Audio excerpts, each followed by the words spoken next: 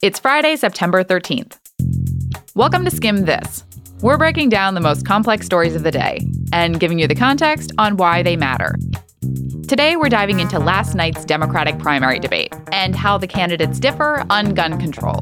We'll connect the dots on which proposals are being put forward and whether they have the support of the American public. Then, the Bahamas is still reeling from Hurricane Dorian, and now a new storm could complicate recovery efforts. And finally, that feeling you may be having today, on Friday the 13th, there's a word for that. We're here to make your evening smarter. Let's skim this. The most complicated story today is about gun control and what Democratic presidential candidates think should be done about it. Last night, the top 10 candidates got together in Houston, Texas, for the third Democratic primary debate on ABC and Univision. They talked about healthcare, immigration, foreign policy, climate change. It was a 3-hour debate, and we felt it. But the big issue that stood out was how they talked about gun control. We started off our show on Monday looking at Congress's plans to tackle it after a summer of deadly mass shootings. But the executive branch is a whole different ballgame. And there were lots of ideas last night that spanned the American experience with guns. From everyday gun violence to mass shootings to the traditions of hunting and shooting for sport. And that's what we're going to look at today.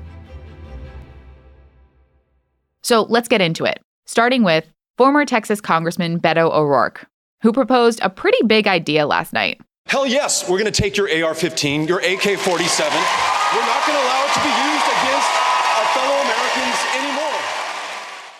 O'Rourke said assault-style weapons were designed for the battlefield, with bullets that can shred through someone's body, causing them to bleed to death. He said these firearms shouldn't be out in the streets. And a majority of Americans agree with that.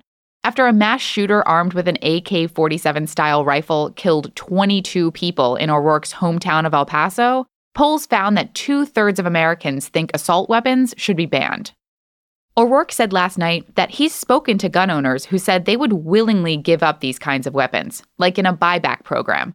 Australia did a major gun buyback in the 90s, and New Zealand is doing one now, after a mass shooting at 2 mosques in March. But Americans are pretty much split on whether a buyback program, like the one O'Rourke was talking about, is a good idea. And Senator Cory Booker made clear last night, mass shootings aren't the only problem the U.S. is dealing with when it comes to guns.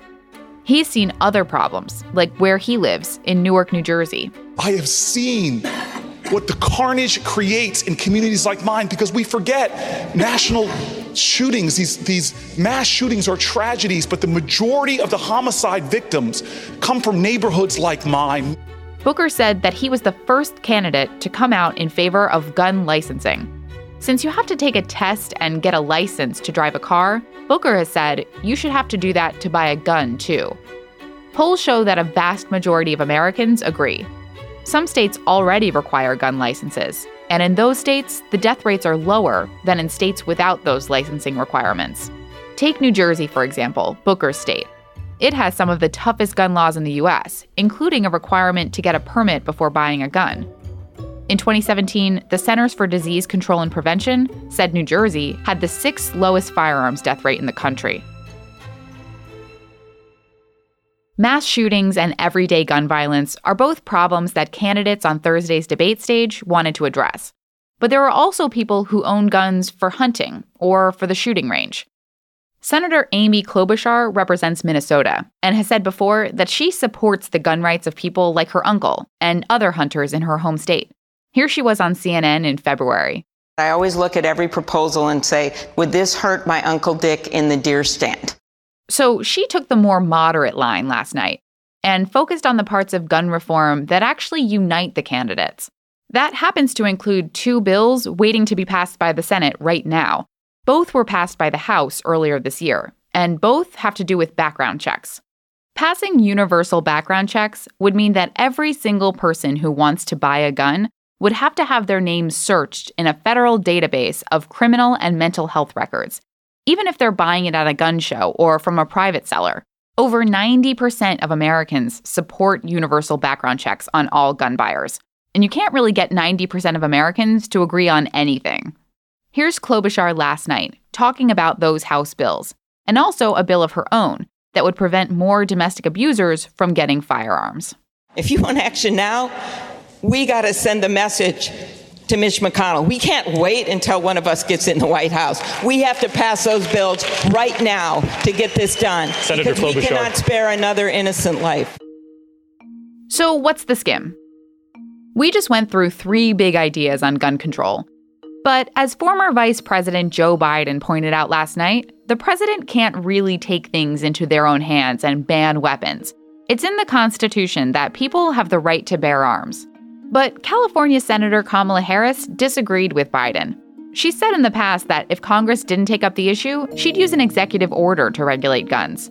I would just say, hey, Joe, instead of saying no, we can't, let's say yes, we can. And O'Rourke has pitched a different kind of workaround on gun control, calling for banks and credit card companies to refuse to process purchases of assault weapons or guns bought without a background check.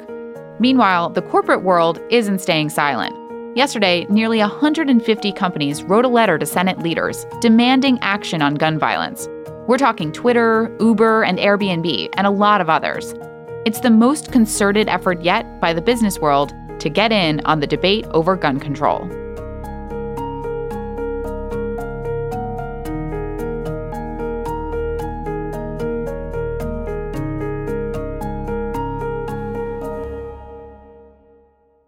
It's been almost 2 weeks since Hurricane Dorian hit the Bahamas.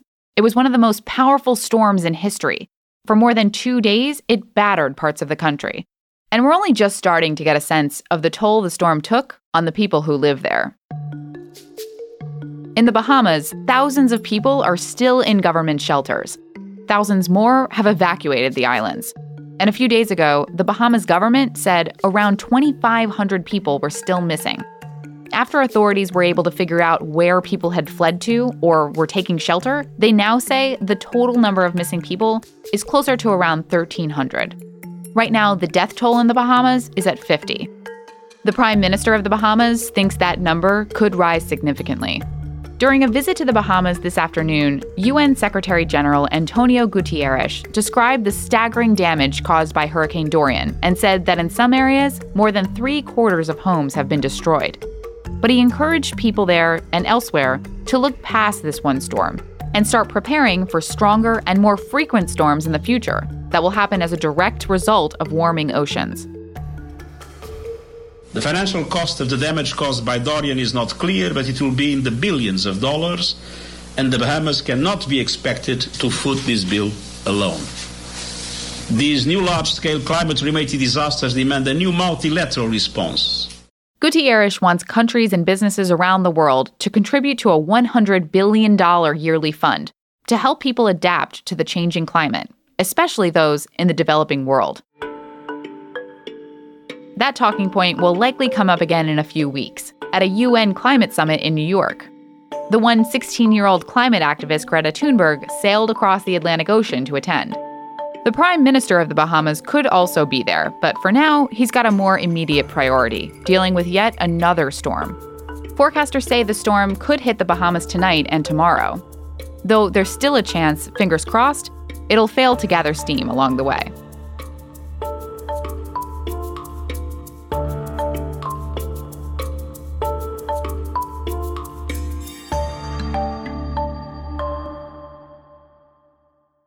This morning, The Skim hosted 2 incredible guests for a power breakfast at HQ, and they blew us away. Jodi Kantor and Megan Twohey are investigative reporters at the New York Times. In October 2017, they broke the story that Hollywood producer Harvey Weinstein had been paying off sexual harassment accusers for decades. The story helped propel the Me Too movement into a global dialogue. Weinstein's since been fired from the production company he helped found, and is now facing sexual assault charges in New York. That trial starts in January. But Weinstein's trial might not provide the closure that some may need, since there's still a lot about the way the justice system treats allegations of sexual harassment. Here's Kantor today. A lot of the allegations against Weinstein are about sexual harassment. This is confusing, but it's important. Sexual harassment is illegal, but it's illegal under civil law. You can't throw somebody in jail for sexual harassment. You can only basically sue them. so prosecutors, they can't work with sexual harassment cases, right? They can't work with the assault cases that are beyond the statute of limitations in New York. So that leaves them with a couple of women's stories that this whole thing is based upon. And then to make matters even less certain at this point, we don't know who one of the key victims even is. There's a woman with a rape allegation who's very much at the center of the case, but she's never been identified. She hasn't come forward to journalists. We haven't talked to her, et cetera, et cetera.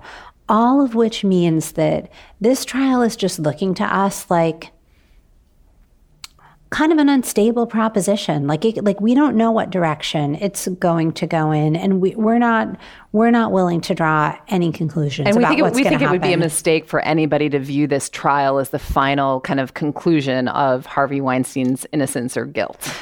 Cantor and Tuohy's new book, She Said, is out now.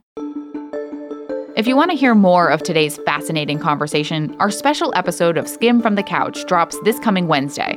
To make sure you don't miss it, subscribe today on Apple Podcasts or wherever you get your podcasts.